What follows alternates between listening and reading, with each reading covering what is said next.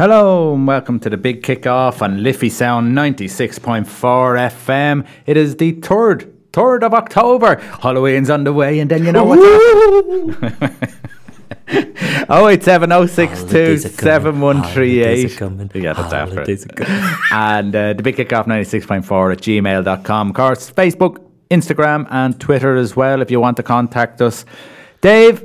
How do? Europa League is on again. Europa League is on again. Oh, there must be only about 2 weeks in the whole year that Europa League is stop. Yeah, so basically, first half, how many groups is there? Too many groups. So there's the first half and the second half. So there's 6 o'clock games, and they went in 0-0 with United away to AZ Alkmaar. Now, I believe Alkmaar had 4 shots on target and Manchester United had 0. So yeah, we really missed out on that one, unfortunately. And Wolves with a quite impressive 1-0 away win against Besiktas. Yeah, who plays in goal for them? Loris Karius. Remember him? Yeah. Anyway. Still hurts. Even though we already have one since then, it still hurts. But many great moments.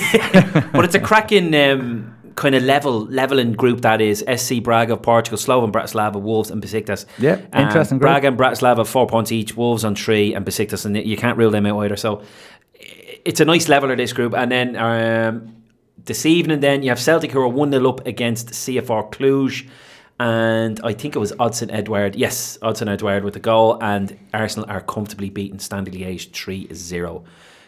Gabriel Martinelli with 2 and Joseph Willock with Martinelli looks like a good find, doesn't he? Brazilian, isn't he? Yeah. Where did he come from again? Brazil.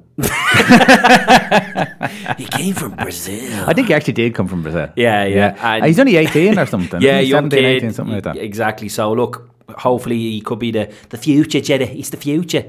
And speaking of young boys, they beat Rangers 2-1. You didn't know where I was going there for a second, did you? Now when it comes to you and young boys, David. Hey. Okay, right. So listen, we've got Darren Shiels is coming on to talk. He really hit the nail on the head last week. Yeah, our expert. So he's going to come on and try and tell us, redeem himself. Exactly. Of course, the rugby was on. The Rugby World Cup was on, but since the last show, we have played Japan, and today, of course, Russia. So 2 interesting games and a little bit to discuss about that, and the other World Cup games too. So exactly. So he'll be on later on. What else have we got to talk about? Just briefly, obviously, Lorenzo's floating around the west coast there, and it made me think of, is there any famous Lorenzos in sport? And obviously, first things first, I thought of Lorenzo Amoruso. Remember him? Rangers captain, ponytail, big monster. Italian.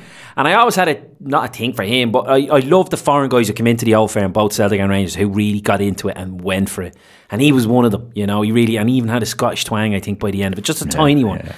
And him and Rickson, and they were great years when they were around because Celtic were starting to level up with them. Yeah. And obviously the Larsens and Suttons were coming along, and then the Dutch boys, Jesus, so many of them, the De Boers and. But they were classic old firm games, and they were top sides. Yeah. And competing in Europe and whatever else, and they both had 2 trips to UEFA Cup. Yeah. See, it's been so long now, I can't even remember. But they were great times. So obviously he was the first one. I thought of San Lorenzo, who were an Argentinian team. I'll move on from that because I know nothing about them. There's Lorenzo Insigne, who he plays up front for Napoli.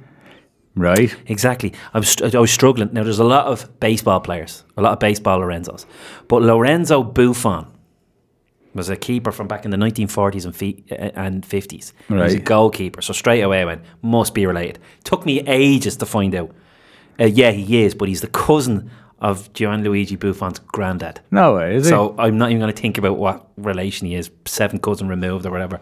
So yeah, it took me ages to do that, so I really hope everyone enjoyed that. Okay, so of course we have a first song. We always have a song starting off. Is it Lorenzo related? Well, related? It is Lorenzo related. There is an artist called Lorenzo. I was going to go with it, but who knows, because I have no idea. Is he Italian? Are they in English? Are they whatever? So we just said we'd go with the stunning and brewing up a storm.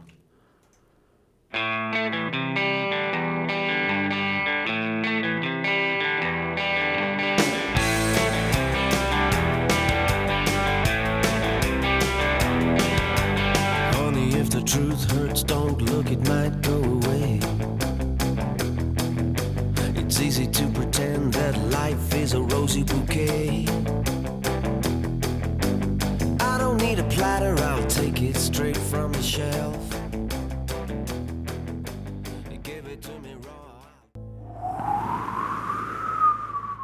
And welcome back to the big kick-off and Liffey Sound 96.4 FM. Again, that number's 087 062 7138. Big kick-off 96.4 at gmail.com and all social media. If you're on social media, give us a like, give us a share, whatever. Do stay safe out there. Don't be like that kite surfer a couple of hours ago who had to be dragged in. Oh, was there one dragged in? Do you know what I do? I think I'll go kite surfing while there's They were all jumping off that Salt Hill Harbour. Like I said, these are tests and God needs idiots and morons, and obviously that's just why to get rid of a few, is it? Let's bring a few idiots back into my world. The Europa League obviously is back on again today, and Killian Sheridan remembers, he says, I can't remember this ref's name, and this is just but he was English. One game we were losing 2-0 to Besiktas, and I scored to make it 2-1, and I gave a little fist bump. And when I was going back to the centre circle, the referee said to me, calm down, son, it's only the Europa League. I really hope that's true. It has to be true. It couldn't not be. Killian's good though. He's been catching out your clickbait websites all over Europe over the last couple of weeks with some of his stories. I think Portugal have been caught. I think in England they've been caught, and half of them are like, he had a Virgil van Dijk story when he was up in Scotland, and he said I started the game and Van Dijk had his laces open, and by the end of the game he was faultless. I couldn't get near him, and I noticed his laces were still open. And of course somebody went down with it. It was like almost like a Chuck Norris thing, but of course he completely made it up. People fell for hook, line and sinker, and he's fun. He's great fun. Ireland under-21 manager Stephen Kenny believes the plans for the new Dalymount Park should be more ambitious. Kenny is disappointed that the proposed stadium for the stadium is 6,000 now, a smaller target than initial plans. Well, that doesn't make sense at all. Considering they can get it close to 3 already, and not just a Rovers game. Maybe half of their fixtures this year they've been selling out. 6 may not be enough, especially if they want. Like, this is where, if Bowes and Shells had something to do with it, they'd probably say let's go to 9 or 10. I'd say this is the council written all over it. Personally, I think. Yeah, and trying to cut a couple of $100,000 or a couple of million off the price tag. That's me not knowing anything. That's just a blatant guess. Yeah, but I wouldn't be surprised if that's the council's work, not necessarily the club's. Yeah, but it's exactly the council club. It says the Dublin City Council will be constructing the stadium, but further obstacles need to be crossed before proper work can begin. I mean, they're not thinking forward, because if you look at, as you said, look, the under-21s are in Tala at the moment. Might be big enough if they keep doing what they do. Might be big enough. They're doing well. The Irish women's team are doing well. So, and they've been getting in crowds in around 5,000 and stuff like that. 6,000 is not going to be enough if it keeps getting bigger and better. And to have a chance to maybe to do an FAI Cup or a League Cup. I was about to say it out loud there. Maybe this is where the FAI need to come in, and then I went, actually no, they haven't a pot to piddle in. No. I was going to say maybe they should get involved, because nothing against Tala, perfect stadium, but having a stadium the same size in the city might make gates a little bit bigger if they move, even share them, move them in and out of between Tala and Dalymount. So yeah, that's where it'd be a bit disappointing. The English FA do it. They move it around to different stadiums, even the senior games. Now, is that a complete stadium all the way around? Is there kind of going to be an option where it can kind of get extended a little bit like the way No, Tala? it's a complete stadium all around, because it's very tight at either end, say in behind the goal. It's going to be a bit like Lansdowne or the Aviva, the skinny section in the Aviva. Park, so the 2 of them will be at the back, and then 2 big stands either side. Yeah. And that's fine, but still, you want to be looking at 10,000. Personally, I think minimum, because especially now that the 2 of them are there, and it's going to be for 2 clubs. I'm not making bold statements. Bowes and Shelbourne are supposed to move exactly, and I'm not making bold statements, but the league is slowly growing. It's slowly so maybe look ahead. Maybe look ahead, and 6 probably might be enough. It could be who knows, but obviously, as I said, the council obviously are the ones who made the big decision on this, not necessarily the clubs. Carlton Cole, legend. Mourinho. Not a legend. I was just saying if you follow that up there. No, not a legend. Okay. He's all right. Jose Mourinho, who's been on Sky Sports a lot. What have you made of his commentary so far? I didn't see the second one, but I enjoyed him at the United-Chelsea one. Was it United-Chelsea? United and... Who was it? United. It was United anyway. Yeah. Did they lose? They did lose. Well, them normally lose. The one where Keano and I was there. But he was very good because he said what he needed to say, but then he stepped away from certain things because I can't. Otherwise, I'll be... Was it West Ham? Yeah, yes. Otherwise, I'll be kind of telling you a few secrets and I can't, and a bit of respect. And like, he let it out that, that's why they're still technically the biggest club in the world, and no qualms here about that, about certain aspects of it. So, yeah, he's been interesting. But... So you think he's all right? Okay. Oh, no, I do. Well, Carton Cole has kind of his say on his relationship with him. Chelsea, wasn't it? And Mourinho, yeah. Me. I mean, you talked about him briefly as a manager, but he had that honesty with players, but also, like you said, maybe Zola lacked the cutthroat aspect of it. You get the feeling that Mourinho wouldn't be lacking in that, would he? Did he do anything to annoy you, Carton? He's done a few things, but one I won't touch on. But this is I'll tell you a story. This is the type of guy he is. But he's a psychologist. You got to understand about him. So I wasn't in the squad. We just travelled up to Liverpool and we'd lost, I think, 4-0 or something. Then it was on a Saturday afternoon, and then travelled back down. I was at home. I was nothing to do with the game. We had training on the Sunday, so everyone had to come in. Everyone was down, obviously, and then we had a meeting. So everyone was thinking, meeting before training. Here we go. Like, everyone's gonna get battered. And then everyone was in there. I remember I was sitting in the seat. I was the first in, and then he walked in, and then everyone followed in as well. And I was right in the corner. But what he done right there and then was baffled everybody. So he started caning me. Like me, I had nothing to do with it. I wasn't even there. Yeah. But he just started caning me and saying, "Oh, Carlton, you're a letdown. You're not going to make it to the level you're supposed to." Just the whole meeting was about me, yeah? So I'm thinking, wow, I'm angry now. And I can't say nothing, obviously. I was still young. And I'd love to have seen your face when you sit down thinking everyone else is getting in trouble here. I just didn't understand what was going on. And everywhere I looked behind me, I saw Makelele's face. He was like, like he was proper.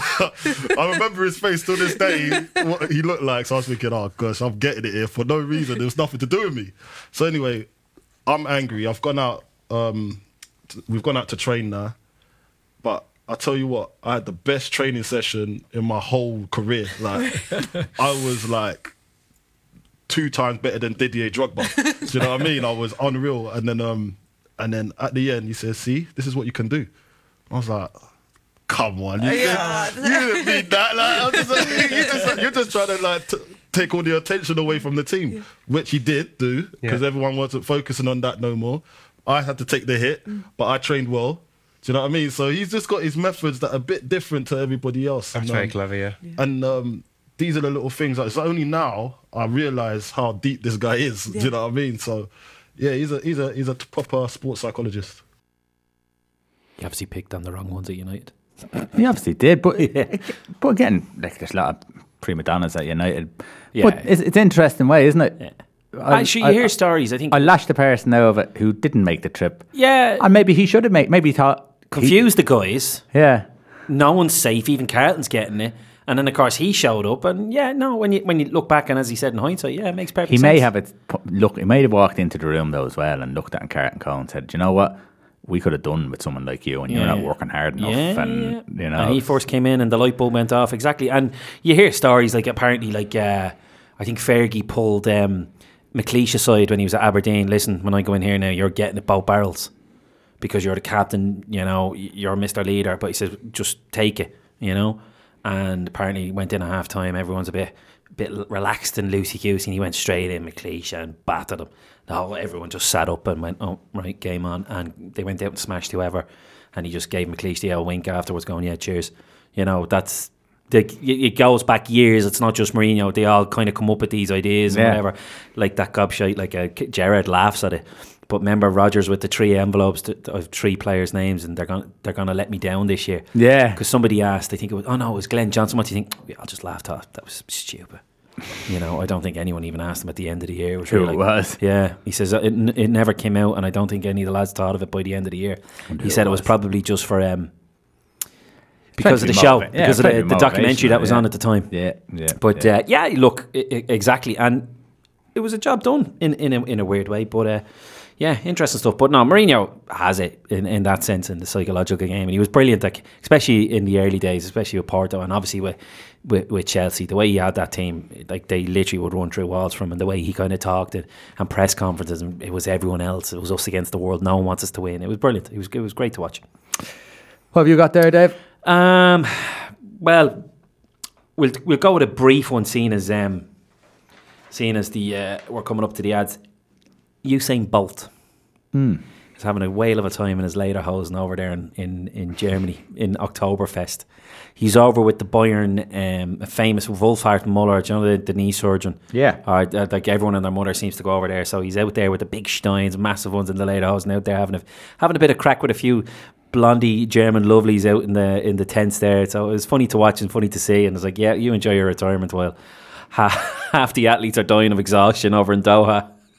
But it was just a great picture. I seen it today, him and Muller. And then just another little brief one about Joseph Parker's fight with Derek Chisora has now been knocked on the head. I think Chisora might be taking on Shannon Briggs now, but Joseph Parker's been out with illness, and he reckons it's due to a spider bite. Yeah, I've seen that. It's one of them where you go... Yeah, the paper that I read it in kind of had inverted commas, spider bite. So yeah. So who's Chisora? I think possibly? Eddie Hearn put up a picture of, and a very cryptic. But you know your man Shannon Briggs. He's a bit of an old guy now. But you remember, what does he say? Let's go, champ. Let's go. Do you remember he kept was it David Hay, or he just kept saying it over and over at he's hijacking all these press conferences. Let's go, champ. Let's go, champ. So he put up a picture of that, and people were starting to jump on it, going, it can't be, is it going to be him? So who knows? It's 6 or 7 weeks away. I'm sure they'll get somebody decent enough for Chisora, because it'd be a bit cruel. Like, this is a good, not a step up, but this is a good guy Joseph Parker would have been to kind of, if he had a bet him, it really could have put him back into the... Well, it was a big fight for Parker, yeah. And Parker to get back in, but a big fight for Chisora to maybe get back into the world title. It was kind of fight that's going to make or break. It was going to bring one of them back in, exactly. So it's a bit of a shame. So Povetkin, yeah, he's in line as well. Yeah, it could be him as well. Like, it's a short window though, isn't it? 6-7 weeks. Yeah. But when you're desperate, like Povetkin's one of them. He's a bit like the lads. He was up there. He was a world champion. Joshua looked after him, and I think he was beaten by somebody else recently. So it could be a chance to get back into the circle again. So it's very easy that he could take it on anyway. Okay. Right, we're going to take an ad break, and we'll be Mr. back Shiels. after that with Darren Shiels and talk rugby. You're listening to Liffey Sound on 96.4 FM. Mr. Shiels, how are we? Mr. Buggle, how goes the good fight? Not too bad at all. Listen, did you let your students watch the game today? Oh, we did. We did all 700 lads in 5 different venues watching them. So 4 different venues, I can't remember. 4 different venues, I think. Yeah, it was class. Like, really, really good. First years had a blast. Yeah. Second and third years all in together in the sports hall. 4th and 5th years then in the concert hall, and then the 6 years down the pub. 6 years in the war room. Yeah. So obviously there was today, and it all went well. I suppose we won't dilly-dally on Japan now, because obviously the bad defeat, but Jesus, we were way off the mark last Thursday, weren't we? Big time. Yeah. Big time. As in last Saturday.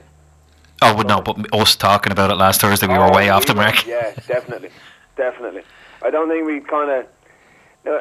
it is one of those things that at that level, when a team raises up, there's not a huge amount between Ireland playing badly and Japan playing really, really well. Yep. You know what I mean? And you know what I mean? I know people are saying if it wasn't for, the penalty count didn't make a difference and whatever. It kind of did. You know what I mean? There was a couple of penalties that were blown up that we had them under pressure, and then they were able to relieve pressure with a long kick, or else they obviously picked up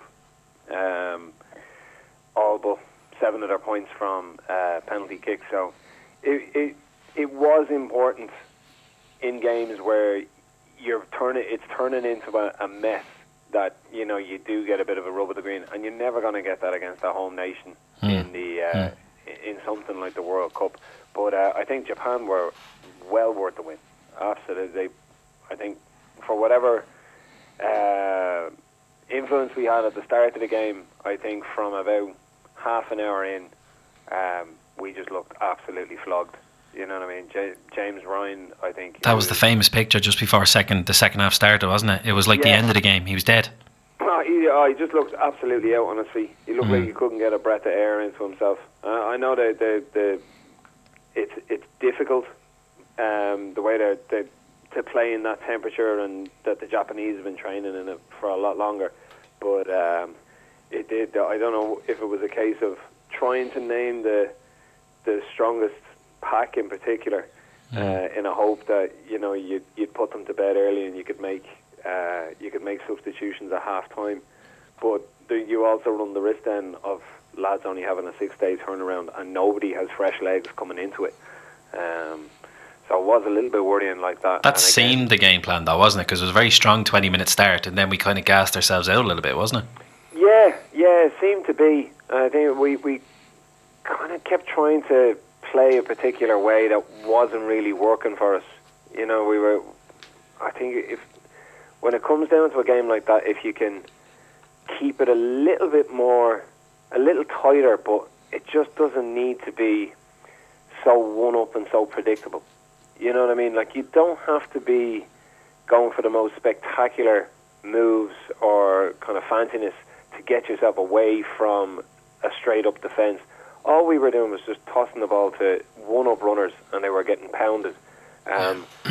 The footwork that lads had going into contact against Scotland seemed to completely evaporate. Now, that obviously is going to happen when you're getting tired, but realistically, when you're coming into contact against someone, you want to get a little step, about a metre away from them. You want to take a step and try and get into the gap between two defenders, so you're not taking a full-on contact.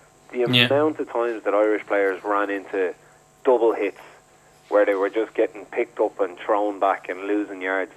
I saw a horrible stat which showed the front row of Healy, Furlong and Best made a total of 3 metres between them.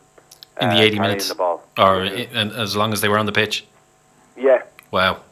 Yeah, which is shocking. Like, it was basically every time they caught the ball, they went backwards or they got drops where they were standing. So it was poor to look at when you see the difference then today with I know obviously you're up against a weaker defence, but you see the likes of Ruddock, who was willing to take the ball on at pace and then try and get into gaps if he could, which allows him then to use his strength to get past people, as opposed to just constantly pounding into people straight up. You know what I mean? It's not going to get you anywhere. The Japan game it's a game. We got beaten. Normally, when you get beaten, you sit back, you take a look, and you try and learn from it. Did you see anything from today's game that you went, well, at least they've learned something from the Japan game, or is it still a little bit worrying how they're approaching the games? I'd say it was. There's still a certain bit of kind of pragmatism in the game plan. You know, that kind of way of, look, we'll do this and we'll guarantee a win and getting our bonus points and all that kind of stuff. But it is unsettling when you're looking at teams as low and as low ranking wise and as weak as Russia would be. And they're playing us off the park as far as their handling and their movement in attack, whereas we're just the same prescribed over and over and over again. And it does, you can grind teams down that way and whatever, but it's always that thing in tournament rugby, and this will go from schoolboys all the way up to the World Cup. Teams will raise their game physically against you. So if your only plan is to try and beat up the opposition, you'll be hitting fellas will be hitting back way harder than they normally would, even in a Six Nations kind of situation, which is more of a kind of league format. When it gets into knockout, or when it gets into something that means as much to these teams, lads will they will front up to levels that they've never reached before physically. And if you don't have a way to counteract that physicality by, like Carty was trying to chip over the top there today quite a lot, that will kind of negate it to a certain degree. Knocking high balls up, and as the Russian now half was doing really well, he was hitting Gary Owens up all day. But when you kick a Gary Owen and you've got good hang time on it. You know that everybody's complaining about how wet and slippy the ball is, and you can put a decent kick chase in. That becomes a really viable option that doesn't cost as much energy-wise as just running into a brick wall of players that are looking to smash it.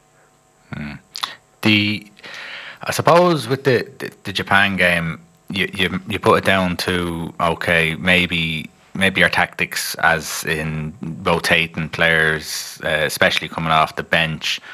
Is that something that needs to be done more frequently now, that use every bit of energy that's out there? You don't have to try and drag certain players up to the 70, 80 minutes. You see, the thing is, you only get to make so many changes, and three of them are going to be your front row. The front rows never really make it past 60 minutes anymore. It's too draining, really, as a front row to be asked to scrummage consistently for that long, as well as doing all the other stuff around the pitch. So once you got that, you don't have a huge amount of changes you can make, and you get to see, like we had in the Scotland game, and even again in the Japan game, where you end up bringing on Luke McGrath came onto the wing when the centre picked up the concussion. Chris Farrell picked up a concussion, so then you end up having to move your winger. Your sub-winger ended up going into second centre. Your scrum half ends up going out onto the wing, and everybody's messing around. But that's just part and parcel of it. You know, that kind of way. You try your best to work through these things, but it's just too unpredictable to have a set plan of we're only going to play this guy for 40 or 50 minutes, and then we. But do you expect them to make a whole load of changes for the Samoa game? I don't know. I think the way it is at the moment, we're guaranteed to qualify. Yeah. Because of the bonus point today. So I don't know how many more changes or what way he's going to work it. I really thought Sexton was impressive when he played there today. You could see the difference between Sexton and half the lads on the team. Once there was any kind of penalty, he just automatically switched on. Right, what are we doing now? He is the catalyst, isn't he? Let's add a little bit of intensity into this. Let's pick up the pace against a team that can't deal with things happening really, really fast. And you're kind of going, right, that seems brilliant. Is everybody switched on? And then you realise then that half of the lads just aren't up to it at all. I thought the pack, for a pack that was made out of lads that, like, 6 out of the pack play together on a weekly basis, and between some of the lineouts and their movement off the ball, the maul that they messed up, I thought it was really, really poor. I thought Klein basically got shown up all over the park.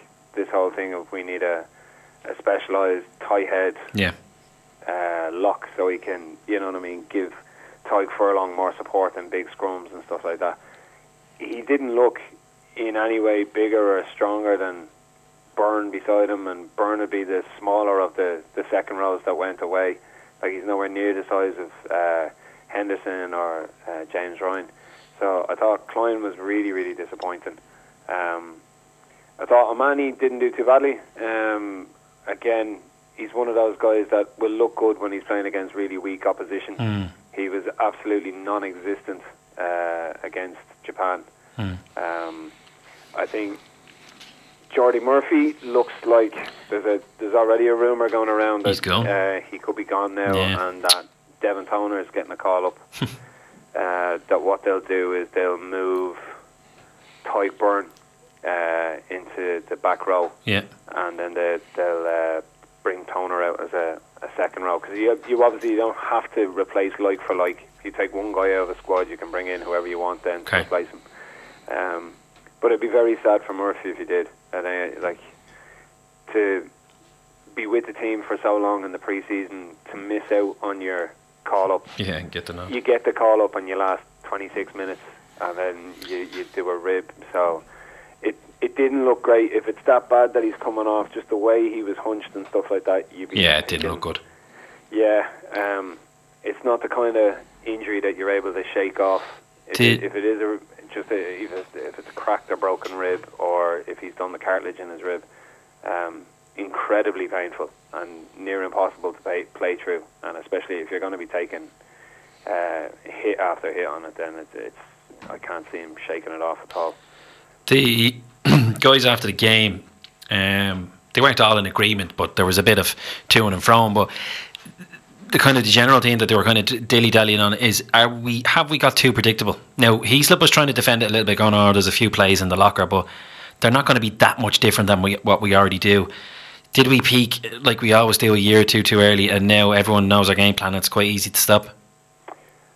I think it's got to a point where it's predictable and it's not done well. Yeah. I think that's what's more upsetting. I think if it's predictable to a certain extent, but the whole idea of there's no point in being predictable doing the same thing over and over again. Like, you could say that New Zealand are predictable in the sense that they will have a certain amount of plays where they're looking for space, and then they'll spin it and then they'll attack that space. What they do, the way they create that space, is what the interesting part is. You know, that kind of way.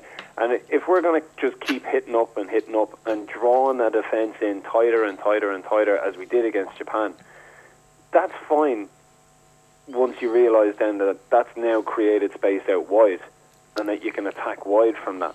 Yeah. In the same way, if you attack wide 3 or 4 times in a row and you spread their defence out, that means then going a little bit tighter, going around the corner, is going to work better. So the whole idea is manipulating defences by having more than one plan of attack, whereas we just literally seem to be, okay, we're just going to keep going around the corner, keep going around the corner. Yeah. That used to be helped by the fact that we were able to hang on to the ball for large amounts of time, huge amounts of phases, without any handling errors, without any mistakes. That clearly is beyond us now at the moment, with the conditions that the lads are playing in, and just by the level of players that are trying to implement that style. The other thing that is kind of killing us then is, if you're going to do that over and over again, like we said earlier, it's just too difficult to do that style of rugby in those conditions for your own body. And then if you think you're only going to have a 5-day turnaround or a 6-day turnaround, and you're going to be expected to do the same thing again with what is quite a small squad, like, you still only have 31 players to choose from. And of those 31 players, we're still carrying Joey Carberry, who rolled his ankle again, who missed out today. He was supposed to be the sub-scrum half for today, and they ended up bringing Murray in instead. So hence why McGrath played the full game. Then you had the other one, Robbie Henshaw, who we still haven't seen from. And again, you have to be thinking, how magnificent is this hidden playbook? You know what I mean? And that we can take 2 lads who haven't really played a game in the last 6 months, bring them out, they'll do something magical with all of these moves that we've been holding up. Like, if the lads that are coming in can't implement the really basic game plan that we have, how are they going to do when you bring in something a bit more complicated? Or, you know what I mean? We have lads trying to run ball, and I think the amount of handling errors today was really, really upsetting, I would have thought. Can you see anything to explain the reason why the levels have dropped? I think we're missing, like, there are quite a number of players that are missing that is holding us back, I think. If we still had Levy playing in the back row, there's your outstanding number 7, your absolutely sewn-in choice for starting open side flanker, which means then if you've also got Conan fit, Conan, in my opinion, as I've been saying for months now, is a better number 8 than CJ Stander is or has ever been. I think CJ Stander has he's a really good shout for a 6. I think when we played Wales in the last of the pre-tournament warm-up games, I thought he was superb at 6. But I just don't think he has the dynamism and the rugby brain to play as an 8. We saw him there today, and it's the usual thing when you're watching it with kids. That break that CJ Stander makes the fullback comes up and he drops the shoulder straight in, or the winger came up and he drops him with his shoulder, plows on through him, whatever. The difference between that and Jack Conan doing it is Jack Conan takes a step early, tries to beat him on the outside. The winger then has to tackle him round the legs, and Jack Conan gets an offload and the next guy goes in and scores. Guaranteed. Whereas with Stanner it's always, oh yeah, here comes the impact. If he knocks him on his arse, brilliant. He's after doing it to an oversized amateur winger. What happens if he tries that against a Samoan? The Samoan's going to absolutely end him. If he tries it against a Kiwi, the same thing's going to happen, or a South African. You know what I mean? So it's that whole thing of, oh, you look great when you're playing against weaker opposition, but you try that against any half-decent pro player, and he's going to do you out of it, or he's at least going to slow ball down. And again, we can't afford to keep wasting the opportunities that we're creating. Ireland were renowned over the last 3 years, I'd say, for getting into the 22 and getting points. So you get position on the pitch, you put pressure on the opposition, and then you come out with points.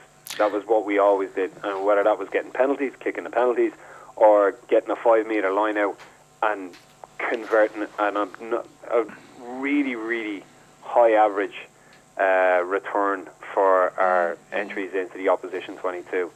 At the moment now, kind of looking back at the Japan game, as we were talking about earlier, we had 2 or 3 with 2 lineouts in the Japan 22 that we should have just nailed the line out, got them all set up, and we would have scored.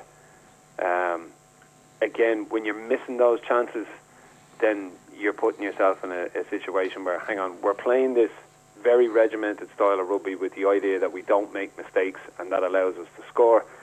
And what's happening is we're making the mistakes, so the scores aren't coming, and then all of a sudden we look like an average to less than average team. Yeah. Now, so we've got Samoa next, and then of course quarterfinals. Hopefully, how do you see? And if you can say it in a minute, Darren, how can you see the rest of the campaign playing out?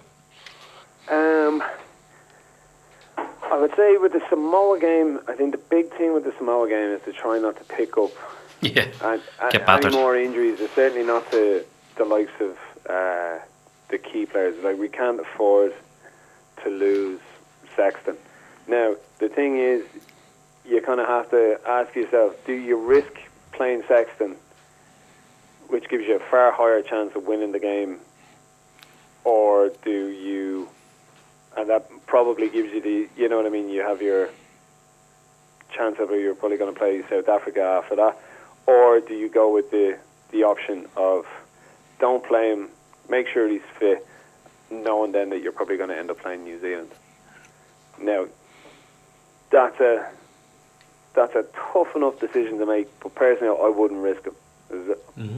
If I'm looking at going out and winning a quarter-final, you're not winning a quarter-final without Johnny Sexton, and it's not worth risking him against Samoans.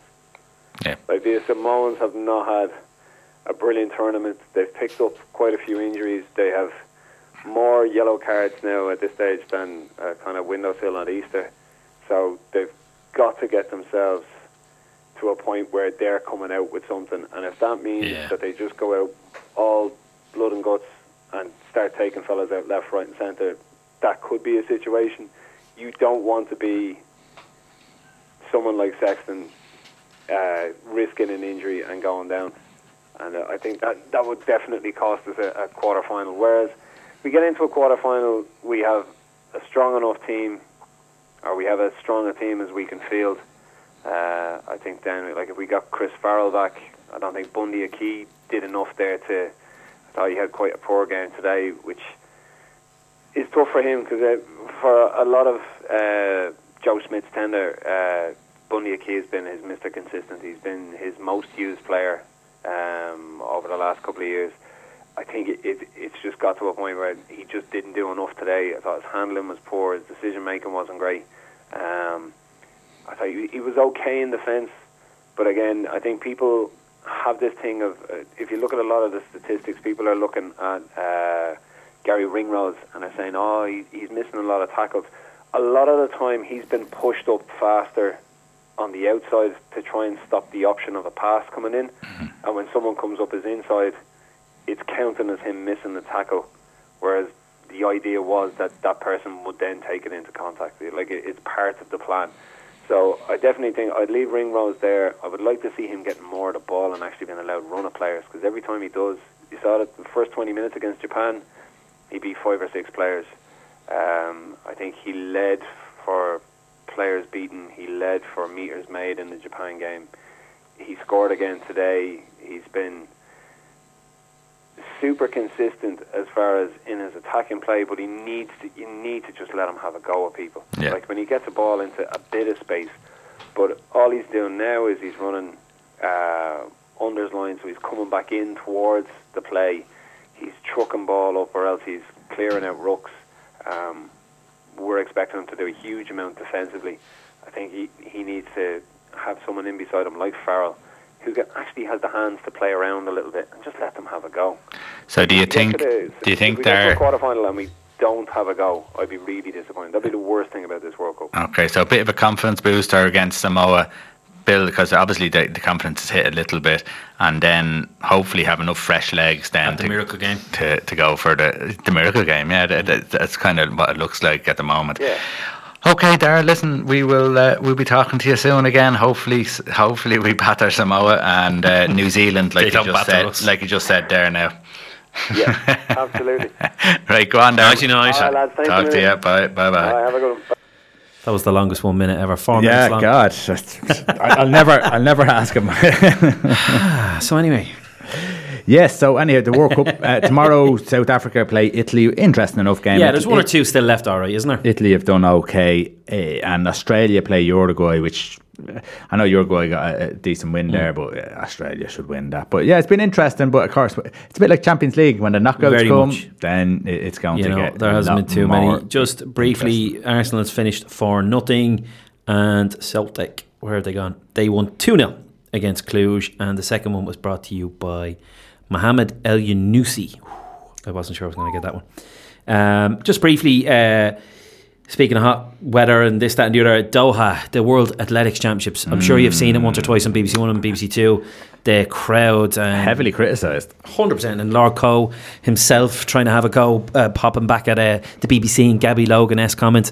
I'm sorry, criticism is criticism. We all know why it's there. Money. Of course. The guy got done, Diak or whatever his name is, he got done for corruption, and this is one of the places where it went. I don't care, I'm not an expert, that's where I'm going with, that's my opinion. I'm not saying I know it, but it's what I believe, and I think it's what the majority of us believe. That's why it's there, and it's been a waste. Well, that's there. The World Cup is going out there. I mean, it's following the money. That's it. We all know that. Air conditioning stadiums and all that, whatever. As I said, 30... Oh, no, I didn't get to tell you. Like, they were trying to defend the reason why the crowds are, because it's on so late because of the temperatures. So apparently it's 2 or 3 in the morning again, it's finishing, and this, that, and the other. And ironically, the day after they had the pop, a load of Qataris were strategically placed, surrounded where the BBC panel are. And Gabby Logan kind of mentioned it, but in a nice way. But it was she was trying to subtly hint, oh, there's no surprise they're here tonight, after we said something. The marathon was on in the middle of the night. I think it was 3 or 4 in the morning. 60 odd, this is the women's now, I think the men's is this week, and 60 odd went out, and I think 30 pulled out, and some of them pulled out very early, and big names from Ethiopia and Kenya. So 1 or 2 were taken into stretches, put into ambulance, because the heat even at that time of night was ridiculous. It is air conditioned apparently to around 27, 28 degrees, which is apparently ideal. The sprinters are having a good time of it with the heat and a whole lot, and putting out good times. But yeah, overall it's not going too well. Dean Asher-Smith, not taken away from her, she got gold last night at the 200 metres, but 4 or 5 of the big names were all gone. 2 or 3 from little pull-ups from the 100 metres. One of the girls decided to pull out Weibo, who is the only one who was faster than her this year. She pulled out to just do the 400 metres because she didn't think the body would be able to do both. So not taken away from her, because she is one of the favourites, and there was every chance she was going to win it, but unfortunately it was missing 3 or 4 of the names to be a real watchable final. But yeah, the 100 metres was decent during the week. Christian Coleman was number 1. Missed 3 tests this year, but has managed to be able to stay on for all valid reasons allegedly. And of course number 2 is Justin Gatlin, who has failed drugs test twice and been banned twice and still come back. He's 37 years of age. Are you trying to say athletics isn't worth watching anymore? I love my athletics, and it pisses me off when I see stuff like this. It really does. And then Alberto Salazar, the Nike Oregon project, or whatever it's called, the Nike project out in Oregon, has been banned for 4 years. It's been proved, well, as good as proven. He's still denying it that, he was part of a doping program, of which the great legend that is Sir Mo Farah was part of. Apparently he's delighted it's come out and this, that and the other, so but he still left after it all started to get hairy. So there's questions about him as well, which unfortunately it's going to happen, whether they're true or not. Is there not questions about everyone? 100%. Now? 100%. You nearly have to prove yourself in, especially when they had Mike Powell on the other night. Terrible nice man, very charismatic character. He is the world record holder for the long jump, and I always remember the 1991 Tokyo World Championships. Him and Carl Lewis, two of them in the height of their powers, going toe to toe. And I think Lewis, did he break it or was just shy of breaking Bob Beeman's famous record from 20, 30 years previous? And then Powell went and beat it. And if I'm disrespecting them in a way, I'm probably disrespecting Bob Beeman, because it's only a couple of centimetres. Yeah. The lads nowadays aren't even getting close. Like, they're a full half a metre behind this. Around 850 will win you. They're nearly, as I said, a half a metre behind. They're not getting close. The women aren't getting close to Flojo's 100 metre record either. Lord Rester died very young of heart complications, and alleged. It's not surprising that happened because of potential, in inverted commas, like Ben Johnson, I should say. And there is records that are just untouchable, and hence why you see, because Jackie said to me, what's MR mean, or what's the other one? They're not world records anymore. It's like meeting record, and it's like season's best, because they don't put world or European anymore, because half the time they're not even close. Too tough, yeah. It's not a good week for them. Lord Coe's fighting back as well he should, but hopefully nonsensical championship. He's trying to say it needs to go around the world and whatever. I have no problem with that, but if it's at the detriment of the athletes, who cares? You know what I mean? People want to see top athletics or top competition. Half of them are dropping like flies at the minute. So it's a funny. Can't have them in these countries. And the World Cup's be the exact same thing. It'll be a bit farcical. Yeah, it's going to be a bit silly. A lot of footballers are ready for retirement around the 30s, even especially mid 30s. But Cristiano Ronaldo certainly is not one of those. Benjamin Button, he is 35 in February. 35 in February. So what does Ronaldo do? Well, obviously his diet. His diet is crucial for every athlete. But basically what he does is he has 6 separate meals a day, all based around a diet of protein and carbs. His main foods are pasta and chicken, which is fairly standard for a modern day professional. Although the 5-time Ballon d'Or winner always has his cooked without oil or salt. And when it comes to fluids, he only allows himself drink water, except maybe at breakfast time he'll let himself have a fruit juice. His training plan follows. He has his own specific training plan, which involves 5 training sessions a week, plus Pilates, plus swimming. And he has a personal trainer who is forced to intervene to prevent them from doing any overtraining. So he's dedicated. He has sleeping habits. He gets 8 hours of sleep every single night. He goes to bed at the same time, wakes up at the same time, and he has a siesta.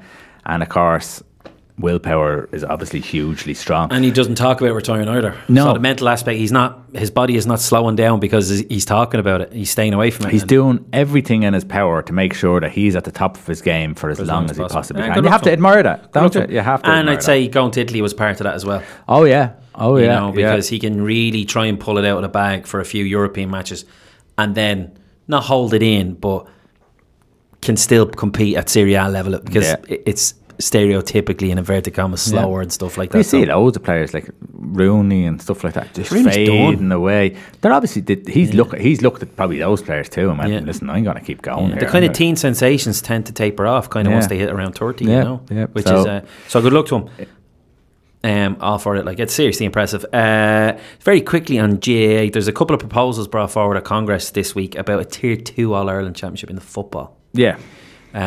Which is potential, and I suppose it's to probably make the majority of counties play across the whole summer, because some of them could be done by June because they're just there for their stereotypical one-off and get beaten and play the one back door and gone. So it's going to be based on the league, Division 1, 2, 3 and 4.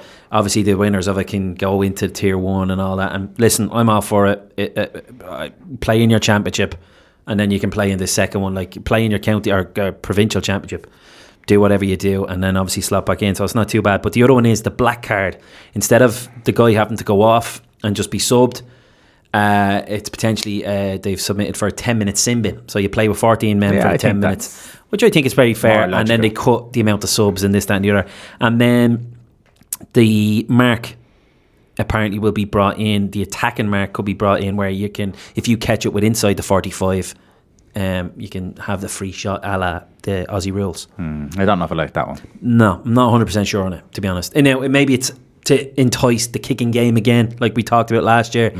But then again, you'll have those. Well, you have lads right in the line of the 45 kicking it. Yeah. Does it have to go 10 metres or something? And you'll have them short kicks you see in the Aussies. You know, as short as possible. We're already finding the angle. Yeah. And then lastly, with the GAA, because obviously I was going to bring it up last week, but there's 2 different counties now.